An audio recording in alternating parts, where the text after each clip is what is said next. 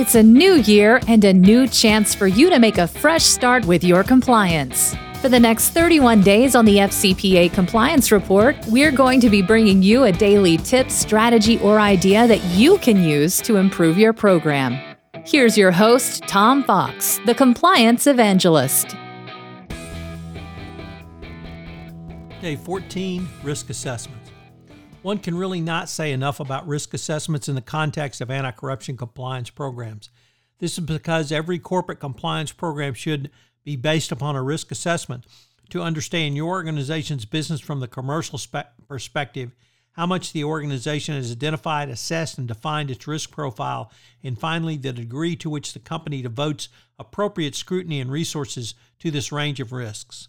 As far back as 1999 in the Metcalf and Eddy enforcement action, the DOJ has said that risk assessments that should measure the likelihood and severity of possible FCPA violations, and you should direct your resources to manage these risks. The 2012 FCPA guidance stated it succinctly when it said, quote, assessments of risk is fundamental to developing a strong compliance program and is another factor the DOJ and SEC evaluate when assessing a company's compliance program. This language is supplemented in the 2017 FCPA corporate enforcement policy, which stated the effectiveness of the company's risk assessment and the manner in which the company's compliance program has been tailored based upon that risk assessment. A risk assessment determines the areas at greatest risk for FCPA violations among all types of international business transactions and operations, and the business culture of each country in which these activities occur, and the integrity and reputation of third parties engaged on behalf of the company. The reason is straightforward. You cannot define, plan for, or designate an effective compliance program to prevent bribery and corruption unless you measure the risks you face.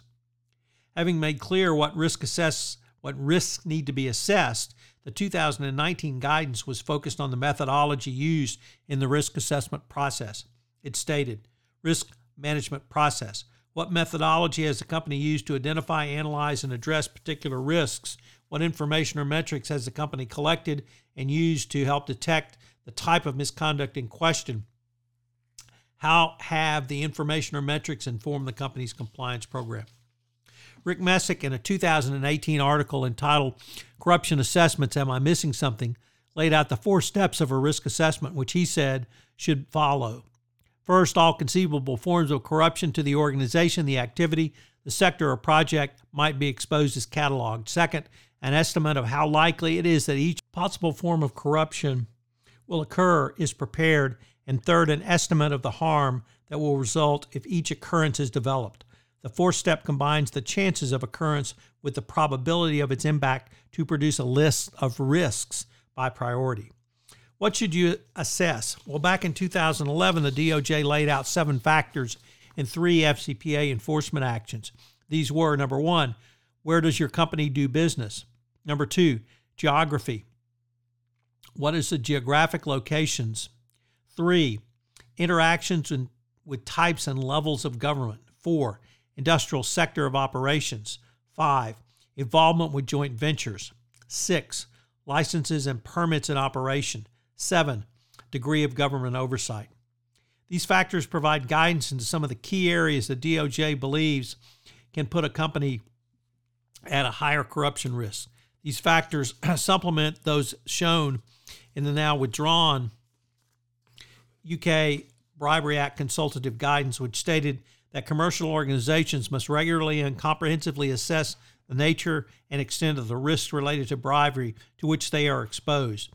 The former guidance pointed to several key risk areas which should be evaluated. These include internal risk, deficiencies in employee knowledge in the company's business profile, and an understanding of associated bribery and corruption risks. 2, country risks. This type of risk could include perceived level of corruption as highlighted by the TICPI. It can also include factors such as the absence of anti-bribery legislation and implementation and perceived lack of capacity of the government to promote transparent procurement and investment policies. It could be transaction risk, number 3, and this could entail such transactions as involving charitable donations or political contributions, the obtaining of licenses and permits, public procurement, etc. And 4, Partnership risks. These risks could include those involving foreign business partners located in high-risk jurisdictions, associations with prominent public office holders, insufficient knowledge or transparency of third-party processes. David Lawler has broken down risk areas into company risk, country risk, sector risk, and transaction risk and business partner risk. Under company risk, this is only to be relevant when assessing a number of different companies, either managing a portfolio of companies from the perspective of the home office or private equity. Country risk, this is similar to prior country risks by taking a look at the Transparency International Corruption Perception Index, which can be a good starting point, and other indices that look at similar risk. Sector risk. These involve areas that require a significant amount of government licensing and permitting, such as the extractive industries, oil and gas, large infrastructure projects, telecoms, pharmaceuticals, and financial services. Transactions risk. This means it's necessary to think about where your money's ending up. This could be a high-reward project involving many contractors or other third-party intermediaries. Business partnership risk. This includes certain manners of doing business present that may indicate corruption more than others. This could be joint ventures, it could be teaming agreements, it could be other types of business relationships. There are a number of ways you can slice and dice your inquiry. As with almost all compliance, it is important that your protocol be well thought out. If you use one, some, or all of the above as your basic inquiries, it should be an acceptable starting point. And of course, always remember to document, document, document.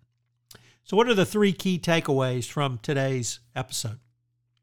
Well, number one, since at least 1999, the DOJ has pointed to the risk assessment as the start of an effective compliance program. Number 2, the DOJ will now consider both your risk assessment methodology for identifying risks and the evidence you've gathered. So always remember to document, document, document.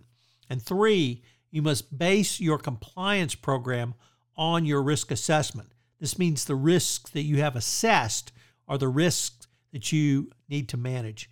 In a future episode, we'll take a look at evaluating risk assessment, but it all starts with a risk assessment. So put your resources into your risk assessment, assess the risks that are applicable to your company, the way it does business, what it sells, who it sells to, and indeed how it sells.